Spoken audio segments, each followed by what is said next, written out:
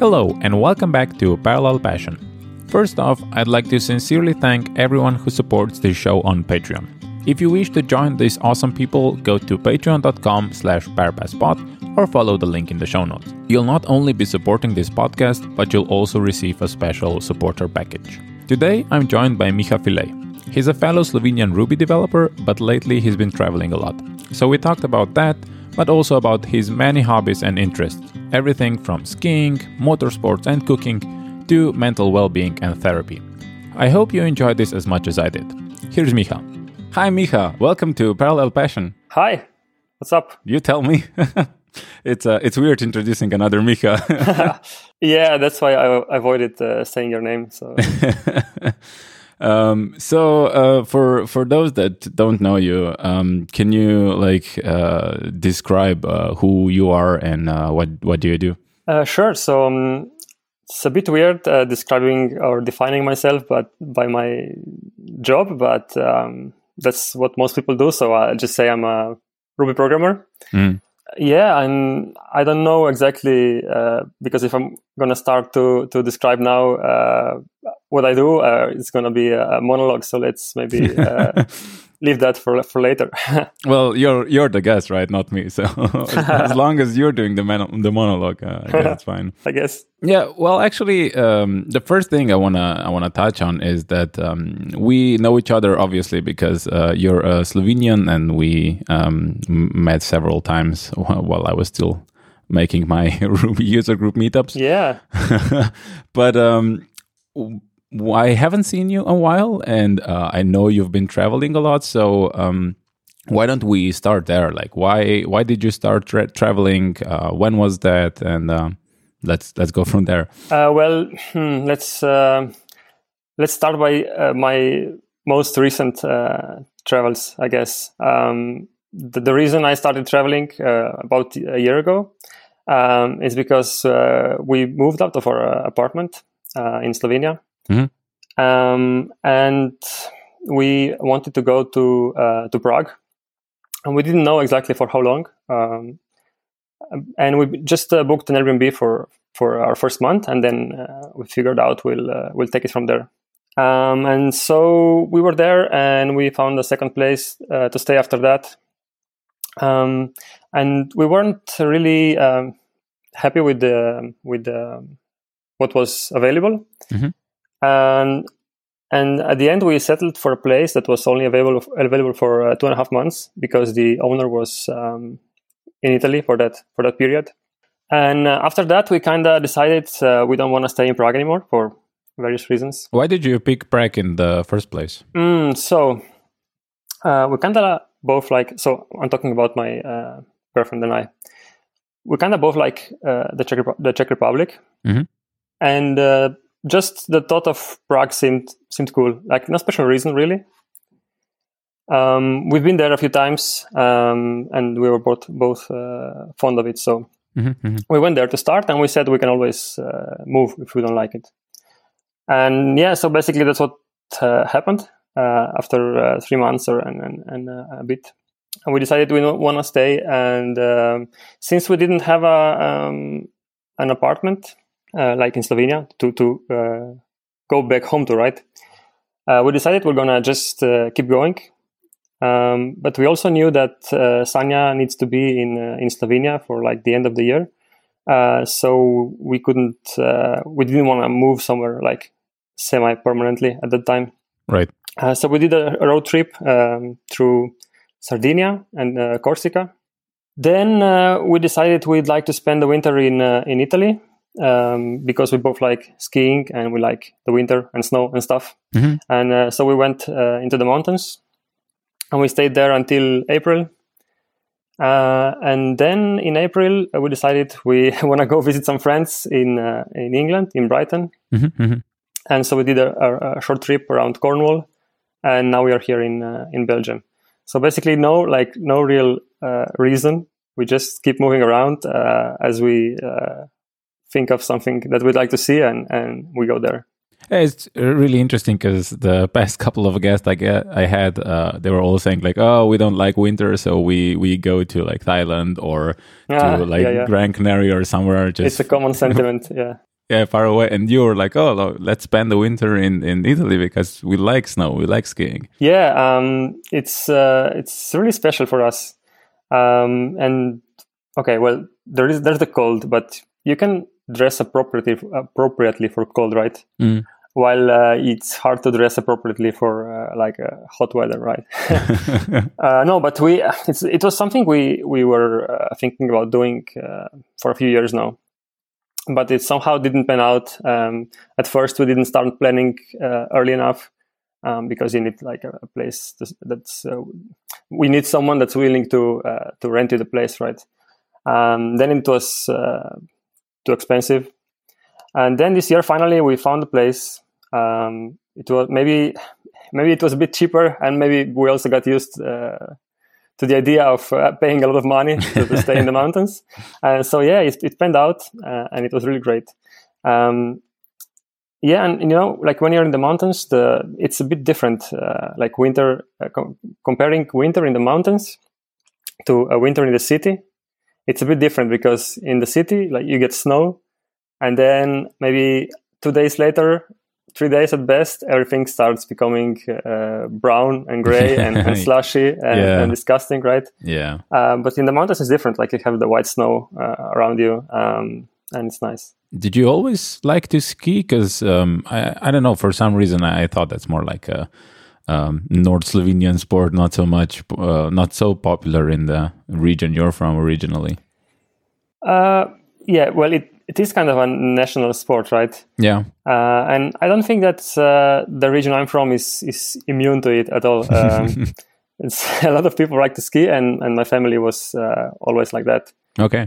So I learned to ski at a young age, and then when I was around 18 years old, I got my license to be a ski instructor. Ah, cool. And so during my high school and student years, that's how I made a bit of money. Although it was like, even if I had to do it for free, I would probably still do it. Yeah, and then once I had a job, like I couldn't take vacation days just to go teach skiing. It didn't make sense. So the amount of skiing was reduced greatly at that point, but I still like to go whenever I could. And that's also why this year or we wanted to go somewhere where we could stay the whole winter, because you go for a week and then you go maybe for another week and then the winter is over, right? Yeah. And those 2 weeks were already quite expensive by themselves. So yeah, and this winter, this year the winter was really bad, at least here. I don't know how it was in Italy, but oh yeah, it was crappy. We were waiting for the first snow to appear until first days of February, and that was basically the only decent amount of snow that we got until the last week. Before we left, there was another meter of fresh snow. Yeah, and that was it for this winter. Yeah, here it was really like almost no snow. I mean, there were like a couple of times, but really, really not that bad. So you just have the downsides of the winter, which is the cold and like short days. Yeah, exactly. Like at least give me some snow, so make this worth it. But the people who take care of the slopes are really good. Like they even the small amount of snow they make it last, and they make artificial snow, so it's possible to ski the entire winter. Were you ever interested in boarding or just skiing? Just interested. It lasted for about 2 seasons when I finally got to do it, and then I broke my arm, and then I never did it again. No, but it was there was a period where snowboarding was cool, right? Well, I think it still is. Oh yeah, well, I don't know, man. Yeah, I mean, I'm not saying it's uncool, right? But there was a period where everybody was moving to snowboarding, and I think skiing was just seen as like something that's gone, right? But then carving skis came along, right? Yeah. And they really invigorated skiing. It's really fascinating, like to go on a complete tangent. But do you know the story behind carving skis? No. They were actually invented in Elan, which is a Slovenian company. Yeah, I know that. Yeah. Like a long time ago. And the management was like, no, like this is stupid. We're not doing this because if this would work, other companies would have done it. And the guy was like, well, it obviously works. Like it's good. We've proven it and everything. They were like, nah, no one else is doing it, so we're not doing it. And then other companies started doing it like several years later. So it's a story of missed opportunity. Definitely. It's really sad. Anyway, to go back, you said that you went on like by car from Prague to Corsica and all that. Yeah. And do you have a van or just in your car? Did you pack everything in there? How did you travel? So the car is actually not that big, even maybe a bit small, but we packed it like full as much as we. Well, we didn't have to leave anything at home, but it was like really packed. I even had my iMac with me. Oh wow! How? Yeah. How? Well, I made it work, right? Because I really like working at my iMac. I don't like laptops very much, and so it means a lot to me. So we just made sure that it's gonna fit. We had to reduce some other stuff, and so I didn't have it with me then after that in Italy because we were moving every week. But in Prague we stayed stationary for a month and then for 3 months, so that it made more sense there. Yeah, no, I'm back on the iMac bandwagon as well because I needed a new computer and the new MacBooks just are not like I'm not using that keyboard. No, thank you. I'm jealous of your iMac. And I got myself an iMac, and yeah, I do like this thing. Yeah, I mean, for me, it's also about posture when you're working. I had some issues. I still have them. Like working on a laptop is killing me. And so whenever I can, I try to use an iMac. Yeah, I got myself a standing desk. I will put it in the show notes to plug my friends who are making them, which they're really nice. And I thought I won't be using it much. Like I thought, like it's good to have it, but I probably won't be using it much. But I use it all the time. Like I do pretty much all my meetings standing up. I read my email standing up. Like I use it a lot, and it really has helped my posture and just like overall feeling. I don't know how you can travel with a standing desk, but it's. I'm gonna figure that out. Yeah, if you're stationary, it's a very worthy investment in like personal well-being. Yeah, I agree. I miss mine. I sold it when we moved away from Slovenia, and I miss it. And speaking of well-being, I know you're also interested in mental health.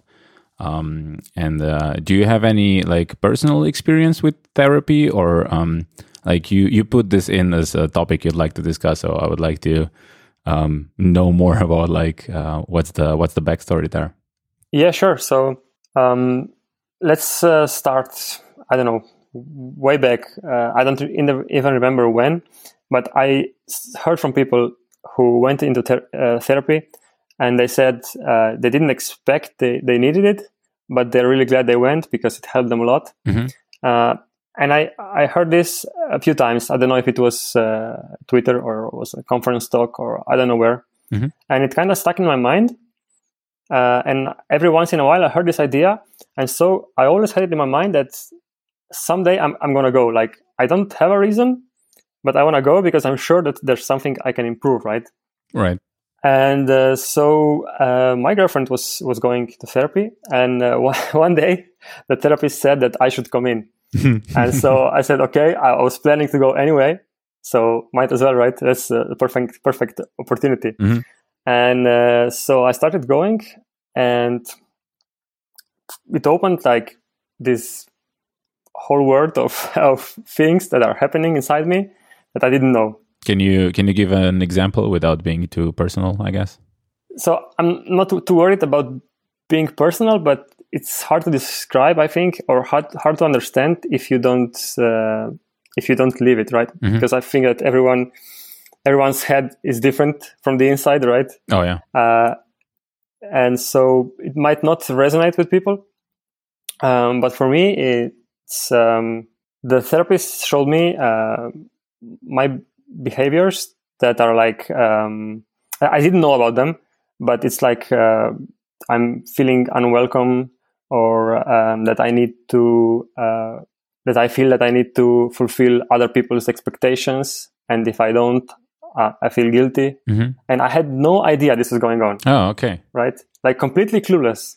Not even like I'm pretending I don't know. Like I didn't know. And it took me several sessions to even start noticing. That was the most mind-blowing thing about it. Yeah, and then you probably start noticing the behavior and you're like, right, I am like that. Yeah, but when I started noticing that, things didn't start going better for me. Like, let's say, I didn't start feeling better. I started feeling worse because all of a sudden I started noticing everything, and it just it made me feel bad because now I was noticing stuff, right? Right. So therapy is not really helping. Well, it's helping in the long term, but I guess the saying applies here that sometimes things have to get worse before they get better. And so I don't remember how long since I started going to therapy, but I'm starting to feel now that maybe now I'm like the trend is going upwards now. But it's been more than a year. And are you doing it remotely now with the therapist, or did you find a new therapist? No, I just go whenever I'm in Slovenia. So okay.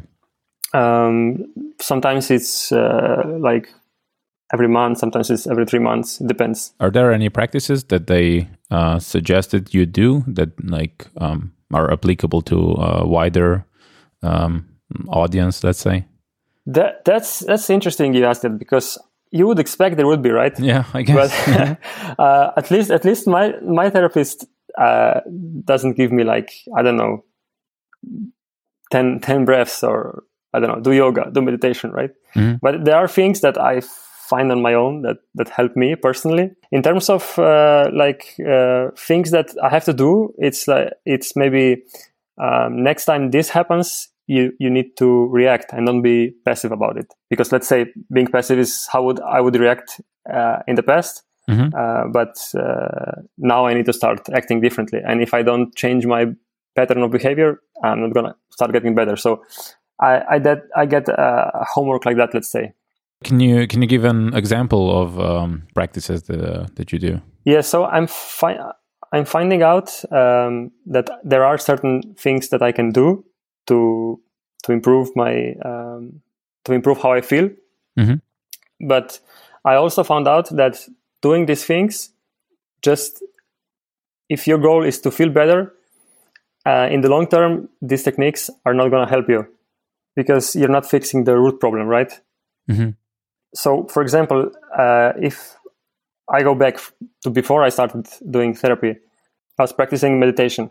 Right. And I got into, I don't know, after a few years, I was like really happy and really proud of how I was able to meditate and relax with this technique, right? Did you follow any program or app or anything like that, or is just by the book? So kind of like with therapy, I also heard from various sources that this is something that can greatly improve your well-being, right? And so at first, my first, let's say, real meditation session, I just sat down and I tried to do it for 10 minutes. And I couldn't do it, but I guess it's normal for the first time. Yeah, of course. But then after a while, I started going to yoga, and we were doing meditation as part of yoga once a week.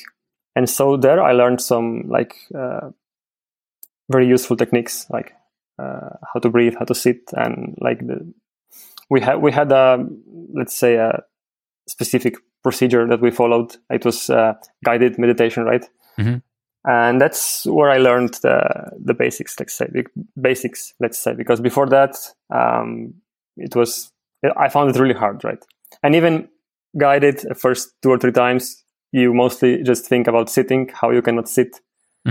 And yeah, it goes like that. And then slowly you get into it. And then a friend told me about Headspace app, which someone already discussed on this podcast. No, yeah, I think it's pretty popular. It's either Headspace or Calm. One of those two come up. Yeah, exactly.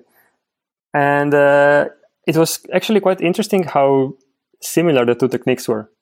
Like very, very similar. Mm-hmm. And a lot of the things that I learned from one applied to the other, and vice versa. And so I was doing this, let's say, more or less daily. Then it depends. Like if I was to travel somewhere, then your routine can get messed up. But let's say I was doing this daily, and I felt really good about it. And I was proud of how I can relax on demand, right? Yeah. But then when I started going to therapy, and as we discussed, all these things that started happening, all of a sudden, meditation didn't help.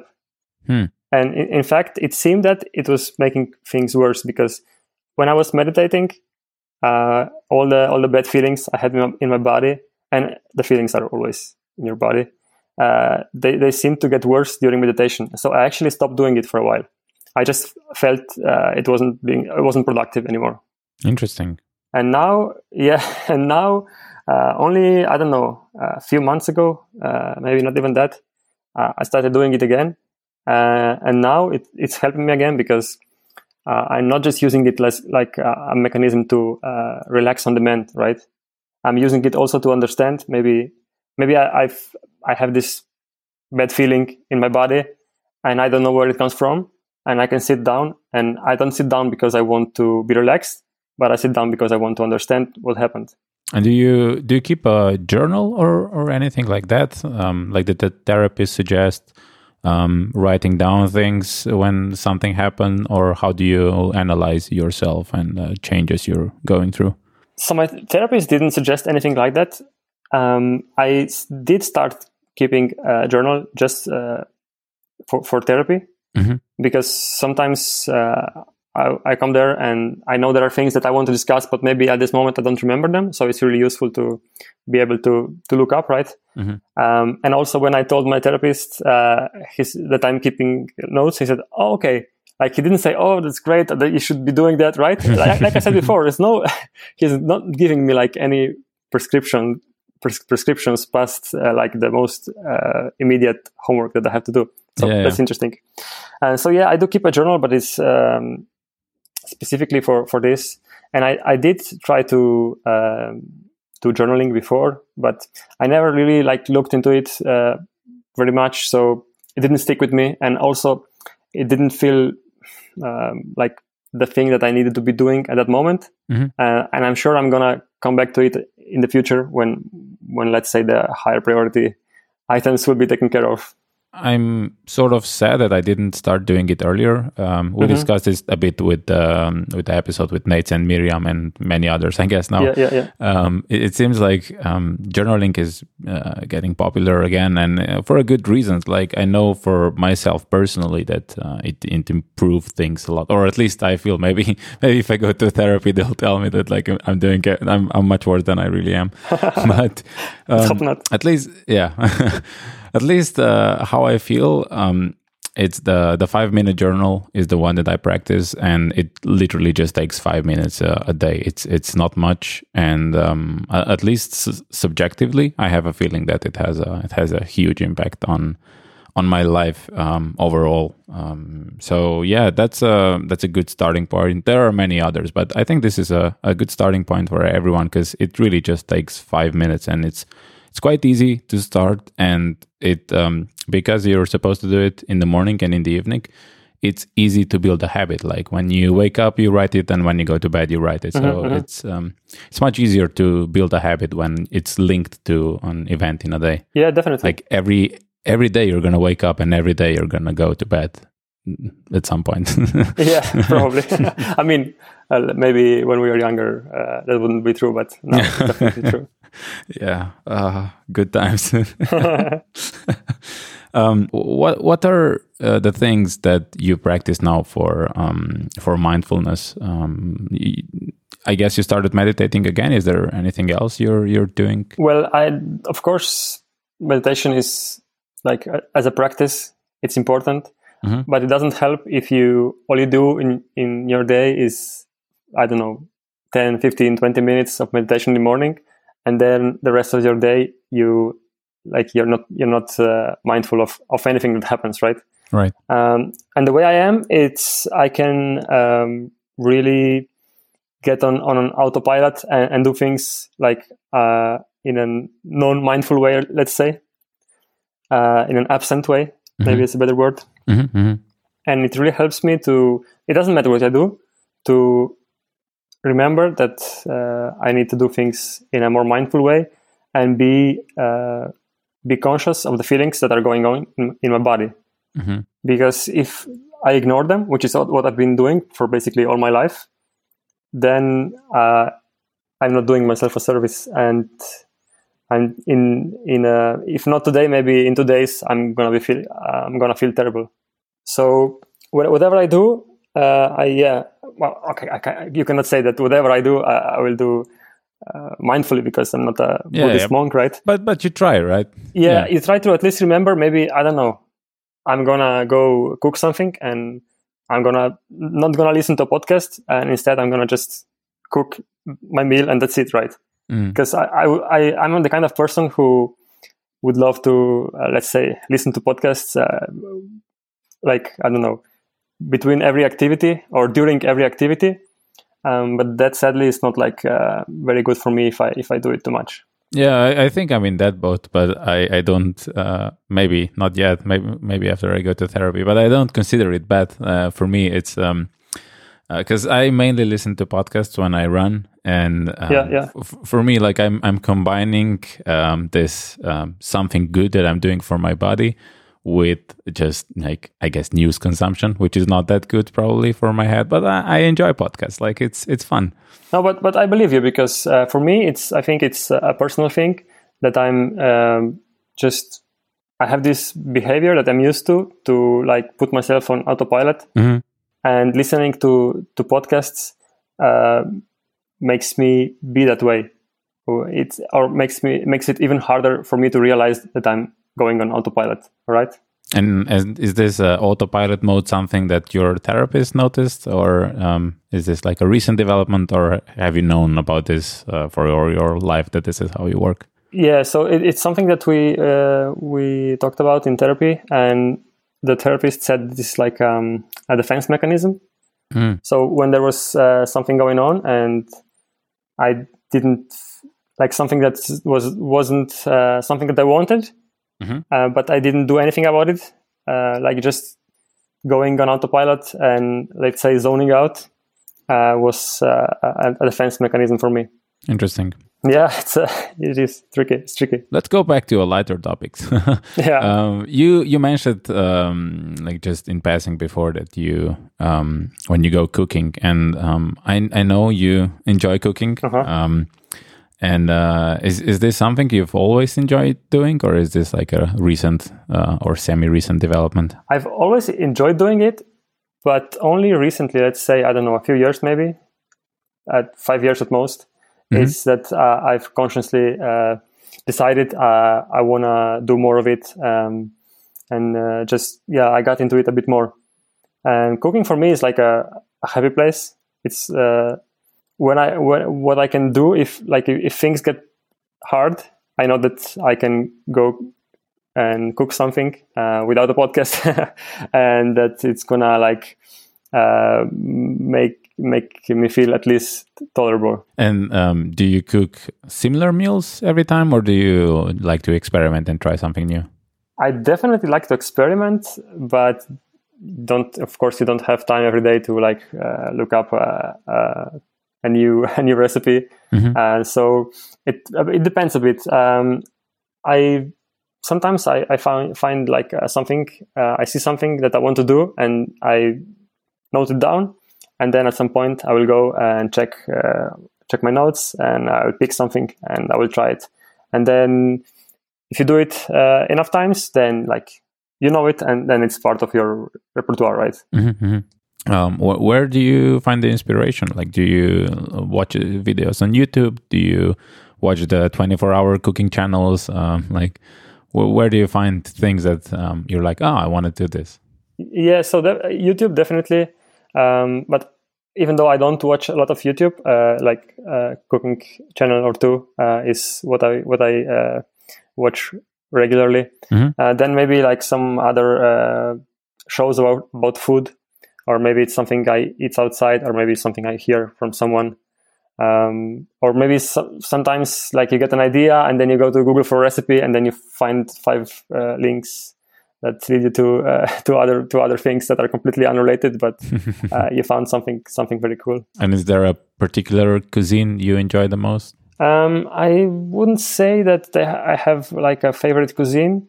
It changes with time, and as you learn more techniques, then like when you learn something new, then that's going to be like the focus for the next few months.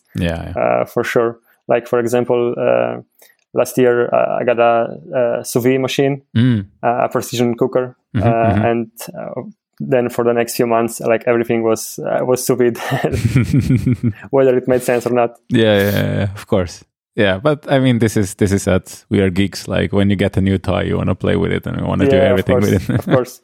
And especially like in general, I like gear of any kind, and so when I can combine cooking and gear, that's gold for me. Yeah, I understand. Yeah, and on the topic of inspiration, we also Sanya and I we watch MasterChef Professionals, which is a show that's on in the UK only. Like it's not like the regular MasterChef, which is more like a reality show, let's say. Yeah, and that's not something that I can watch because like the focus is on making drama when there is none. Of course. I mean, it's a reality TV, right? Yeah. Professionals is a bit different. There's more focus on the food. And for me, it's really enjoyable to watch. Like, not that I can actually make anything that they make, but still, like, it's very inspiring and it's very fun to watch. And so we just watched, a few months ago, we watched the last season, which was from 2018. And then after we finished watching it, we went to get the second to last, and then we watched that. And now I finally managed to get my hands on the 2016 season, which was very hard to get. So I don't think we're going to be able to get the 2015 one. Yeah, maybe you should move to UK or ask someone that's there to get it. Yeah, I was there, but for some reason you cannot get episodes older than, I don't know, 90 days or something. So interesting. Yeah. How is baking bread related to this? Is baking bread a part of cooking, or is it a completely separate endeavor?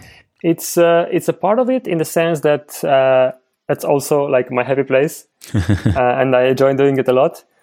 It's different in the sense that a loaf of bread doesn't make a meal, right? So well, it's well, yeah, usually it doesn't make a meal.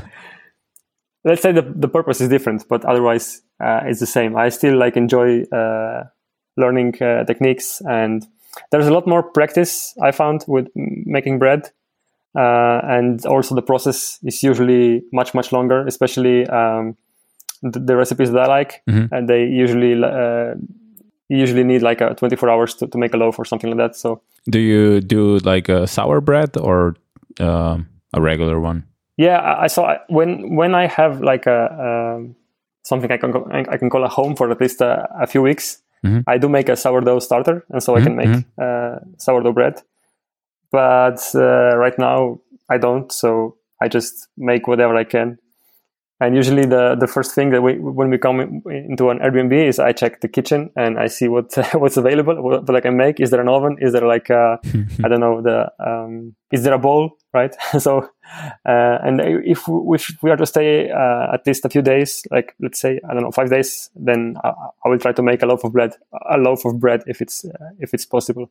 And do you cook together, or is it just you alone in the kitchen? Like, leave me alone. I'm working here. Yeah, it's mostly like that. I mean, it wasn't always like that, but since I discovered that I like this, I volunteered that I can do it. Like, I don't know, let's say 5 days out of 7. And like my girlfriend felt guilty about this. But I think that slowly she got used to the idea, and now that she lets me do my thing. So how did you start with bread and all that? Like most things with me, I had this idea sitting in my mind, and then one day I finally said, okay, I'm gonna try it, and I wanted to start with sourdough bread. Like my first thing I did, I wanted to be a sourdough loaf. But turns out it's like baking bread. It involves a lot of techniques, and you need to learn them, and it's kind of hard to learn them all at once. And so the thing with baking bread is you cannot really fail at it, because almost anything you make will be edible. Challenge accepted. No, yeah, I challenge you. Try it. You'll see. At worst, if it's underbaked, you put it in a toaster and that's it. It's fixed. And a fresh loaf always tastes amazing, at least like the first 2 hours. So you cannot go wrong. Right. And so, yeah, I tried doing this, and there were just too many variables, and I couldn't master it. And so I lost interest for, I don't know, a few months. But then I stumbled upon a YouTube video about a technique that required no kneading. It's basically you just put all the ingredients in a bowl, you mix it a bit, and you let time do its thing. Like in between 8 and 24 hours, you have a dough, and you can make a loaf of it. Right. And so I did that. And I did that a few times, and it was really easy because there's not much to mess up, right? And you get used to how a good dough should look like. And when you know that, like, it's one thing you learn. And so it's not like 5 things you need to learn, right? Yeah. And so when you know that, then you can start like doing more, like, let's say a regular bread, when you add yeast and you knead a few times, and then you bake it, let's say, in 2 hours.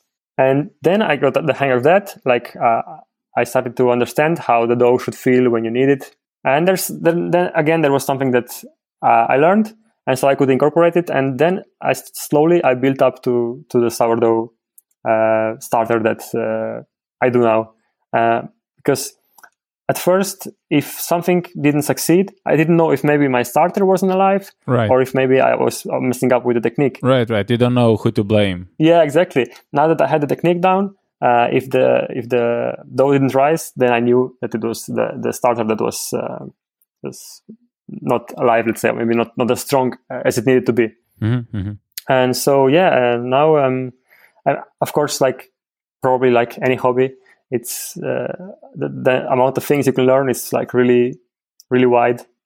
I'm doing like the kind of bread that I like. So and what kind of bread is that? I do 2 kinds of bread. I do like regular loaf, and I do kind of bread without any yeast at all, because that's what Sanya likes. But I like the regular kind, and I use spelt flour for her, and I use bread flour for me. I like bread flour because it's very strong, and it makes like a really strong gluten structure, which means it will be able to like support the bread when it rises, and it rises nicely, and I don't know, it has a kind of texture that I enjoy, let's say. And if you Google making bread, you will probably find out about Dutch ovens. Like, Dutch ovens are very useful for cooking, I don't know, braising meat, but they're also really, really good for making bread. Because the thing with bread is that it needs moisture at like, let's say, I don't know, first 20 minutes of baking. The bread needs a lot of moisture. And so the Dutch oven is able to provide that because it has a lid.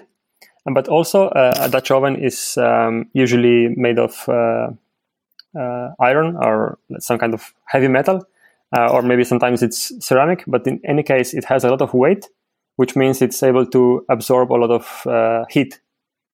And so you can preheat it in the oven. Right. And then when you throw the dough in it, it is able to transfer a lot of that heat into the dough really quickly. And it keeps it stable, right? Yeah, it doesn't let the temperature drop suddenly when you throw it in. And then it keeps the moisture in. And then after 20 minutes, you can remove the lid, and then it will finish baking. Interesting. If I had a wood fired oven like I have in a pizzeria, it wouldn't be a problem. But since I only have a regular oven, then this is like a neat trick. And do you ever add like any sorts of weird stuff in it? Like, I just recently had a bread from Jure, who was also on this podcast before, made with beetroot. Oh, it was really interesting. Like it actually tasted like beetroot, and it was red. That sounds cool. I don't do that, but not because I'm opposed to it. It's just because like I'm working on my basic skills, and maybe someday I will get to that as well. Mm-hmm. But for now, my breads are actually quite simple. I guess the most let's say unorthodox for me thing that I did was I tried to make to put oatmeal in the dough, mm-hmm. and it looked, I don't know exactly why. I guess that the oatmeal, like it's for the yeast, it's really good food, and so the yeast is really happy when you give it oatmeal, and so the bread rises in a really nice way, and the texture is like really soft.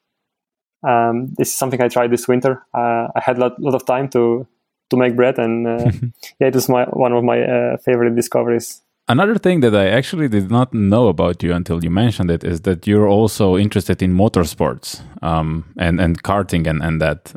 So how come? I had no idea. Yeah, it's something that I don't, let's say, I don't tweet about it. I don't Instagram it. So yeah, I understand that you wouldn't know. But I have a group of friends, and whenever we can, we go karting. Mm-hmm. And it's something we enjoy a lot. I was always kind of interested in motorsports in general, like from a young age. I remember we used to go, most weekends we would go like on a trip with my parents, and I was sad because I would be missing like the Formula 1 race. I still remember the day that Senna died. It was like on a trip, and I was really angry at my mom because she made me go on a trip and I didn't see when it happened. As we record this today, Lauda died. You know that? Yeah, I heard it this morning. Oh man, like speaking about lost legends. Yeah, exactly. So yeah, I was always kind of into motorsports, mostly following as a kid. But yeah, then I got into karting as well. But when I say karting, you have to keep in mind that this is like a rent kart, which you can just. You go there, you pay 12 euros, and you have minutes of fun, right? Mm. But if you have like a group of friends and you're already closely matched, it's really, really fun. Mm-hmm. Like it's like when you see, I don't know, a Formula 1 race, which usually most people will say it's boring, right? Because the cars are, let's say, I don't know, 5 seconds apart. Yeah. But what you don't see is what those two people are doing to keep it 5 seconds apart, right? And I guess this is a failure of the way that the races are broadcast. Maybe like I don't know, the technology is not there yet, but I'm sure you could do a much better job of it. I don't know if you watched it, but there is a documentary on Netflix about the previous season of Formula 1. Yes. I will put it in show notes, and that is absolutely amazing. It's done in such a way that I think that even if you don't care about Formula 1... I'm really happy that you mentioned this, because that is like a good example of what I meant. Yeah. Because when you watch a race and there, I don't know, like the leading car or leading two cars, they make a big gap and nothing happens. But behind there is like all this stuff going on. Yeah. And even if it's for 7th place, like the people are still going at it. Yeah. And... yeah, there are stories there, and there are like details how things happen that we never get to know, except like when they make a documentary like this, or maybe there's a book, right? Yeah, and a lot of it is like politics, and people might say that that's boring as well. And yeah, like it is, but in that documentary, it's shown in such a good way. It's called Drive to Survive. I'll put the link in the show notes. But I really recommend people check it out, even if they don't care that much about Formula 1. Because it really shows how incredibly advanced this sport is, like how incredibly advanced these cars are. Yeah, I agree. And keep in mind, though, that like not everything is completely true, because it is, after all, a reality show. Yeah. Ironically. But yeah, it's I agree. It's very interesting. Yeah, it's also just from the technical perspective, I think it's interesting enough. Yeah, but it's gonna be like when you have to make a watchable story, you make a couple of creative decisions, and like exactly, you show one part of the story, not the other, or like whatever. But I think it's still done in a really good way, and the visuals are amazing. Yeah. Also, it also makes you realize like how much we are missing out when we watch the broadcasts, because clearly you can see that they have much better footage than they show, or at least than what we get. Yeah, depends how you watch, I guess. Were you ever interested in actual racing, like other than karting, like our friend Jure, for example? Yeah, I am interested, but I'm not pursuing it actively because it's it's an expensive hobby. Yeah. Yeah, it's expensive. Let's say I'm not willing to commit what's required yet. Yeah, making bread and cooking is much cheaper. Yeah, exactly. And one thing that's cheaper as well is sim racing. I put my resources and time towards that, and I can get for the same money I can get quite a lot out of it. Like, it's, of course, it's not the same, but for me it's still very fun, and I'm still hoping that maybe someday I will do some kind of racing. I don't know, but I'm not willing to commit myself to that. And what kind of setup do you have? Do you have like a VR and all that? No VR yet, and actually right now I don't even have a wheel, because when we moved out of the apartment, I sold my wheel. I kept my pedals because they were nice. But yeah, once we settle again, I'm definitely gonna get a wheel and some VR glasses. Yeah, I guess it depends whatever the technology is gonna be at the time.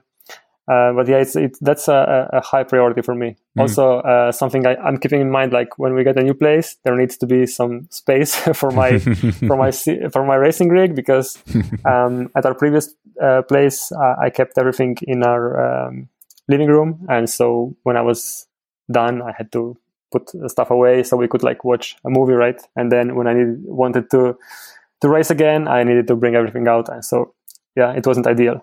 Yeah, I experienced the full rig with Jure. It's like VR and the thing that like moves up and down and braking and steering and everything, like throwing you around, like the proper simulator actually. Yeah. On a racetrack that was supposedly like laser scanned or something. It really felt real. Like it shakes you up really bad. You think that like the tracks are like really smooth and whatever. But supposedly, because you're going that fast, it's like it's really uncomfortable to go that fast on even the smoothest of surfaces. And did you feel sick because of the VR glasses? No, not at all. Luckily, I never had these problems. Some people do, especially supposedly women, because they interpret space differently than men do, and most of people developing Oculus are unfortunately men. Yeah, and therefore, like it works well with men, but not so well with women. Yeah, it's still something I don't know how it will go with me. So I'm hoping I'm gonna be fine.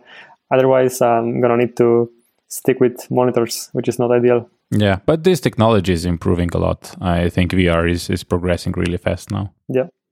You mentioned before, just in passing, social media, and that I wouldn't see it there.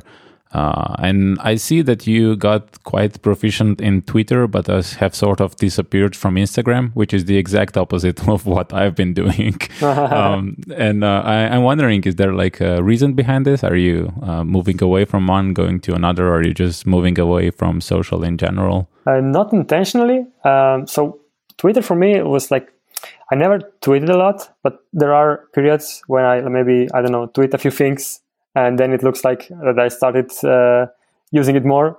But it's just random, right? Mm-hmm. But I do always follow Twitter quite regularly. Like maybe I don't do it for 2 days, but then eventually I catch up, and so I trim my timeline accordingly. So if I see that I'm constantly behind, I will try to unfollow some people, and if I see that maybe I'm checking it more often and there's no content, I will follow more people. Mm-hmm. But I've been using Twitter more or less like this since always. Yeah, me too. And I've come down to like under 100 people I follow, and even that, I don't know, like I guess about a year ago, I just stopped reading it and started scrolling past it. I don't know. I just stopped. There is no reason why I stopped. but I just did, and I don't post there anymore. Like when there's Eurovision or whatever, I make jokes. Like it's fun. We're all participating in this comedy that is like when following live events. That's fun.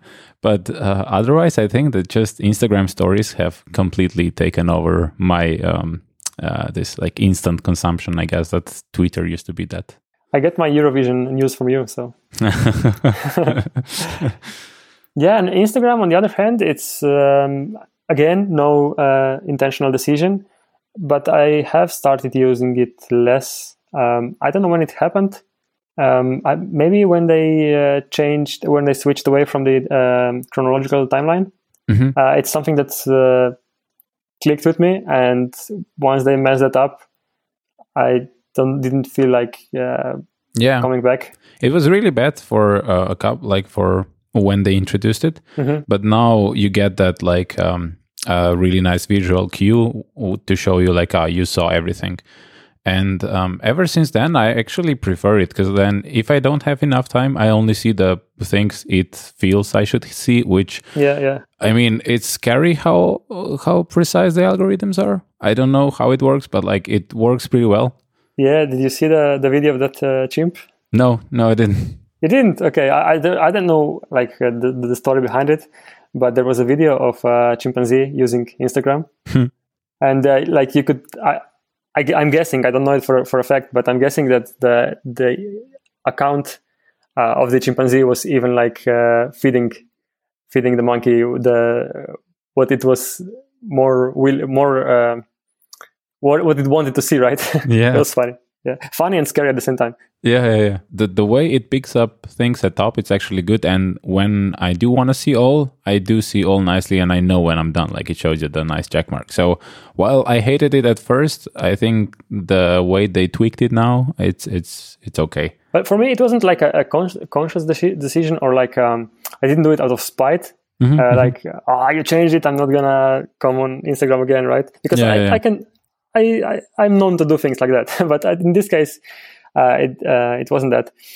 But I just I didn't felt like coming back for some reason, and then I forgot about it. It probably also helps that I moved a lot of apps like Twitter and Instagram away from my home screen. Mm-hmm. So I don't.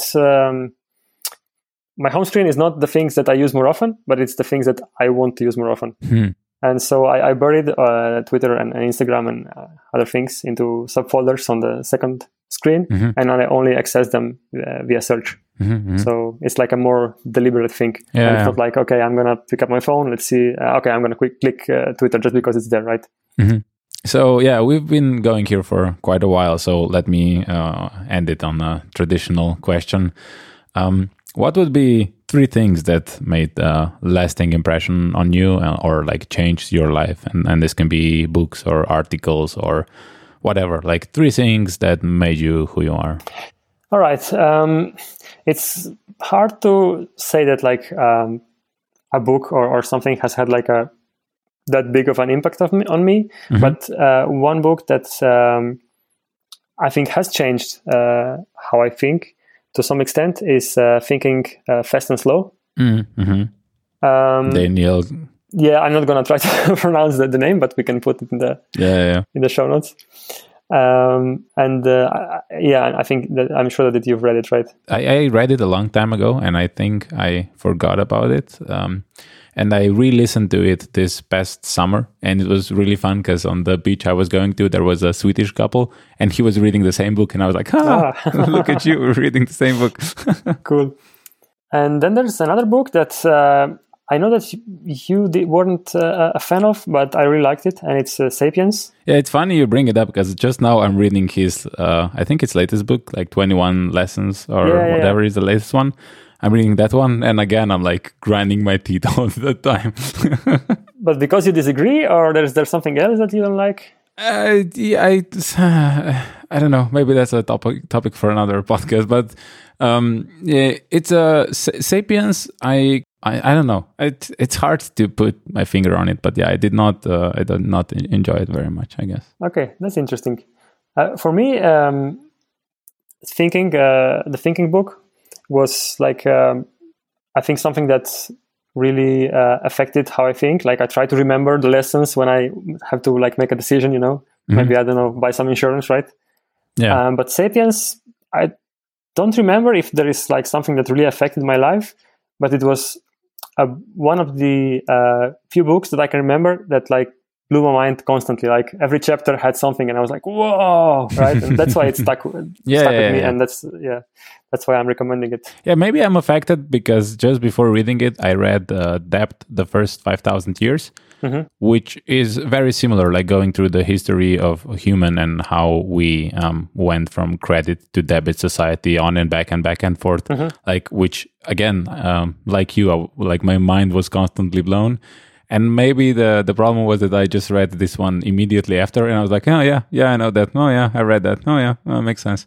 Maybe it's that. Like, I don't know. Maybe it just hit me at the wrong time. Like, okay, I have to read that one as well. Okay. Yeah, that one I recommend. Yeah. Oh, yeah. Maybe now because you read this one first, you won't like that one. Yeah, we'll see. Then there is also Getting Things Done. Oh yeah. Which had an impact on me in the sense that I finally have a way of structuring my tasks that works for me.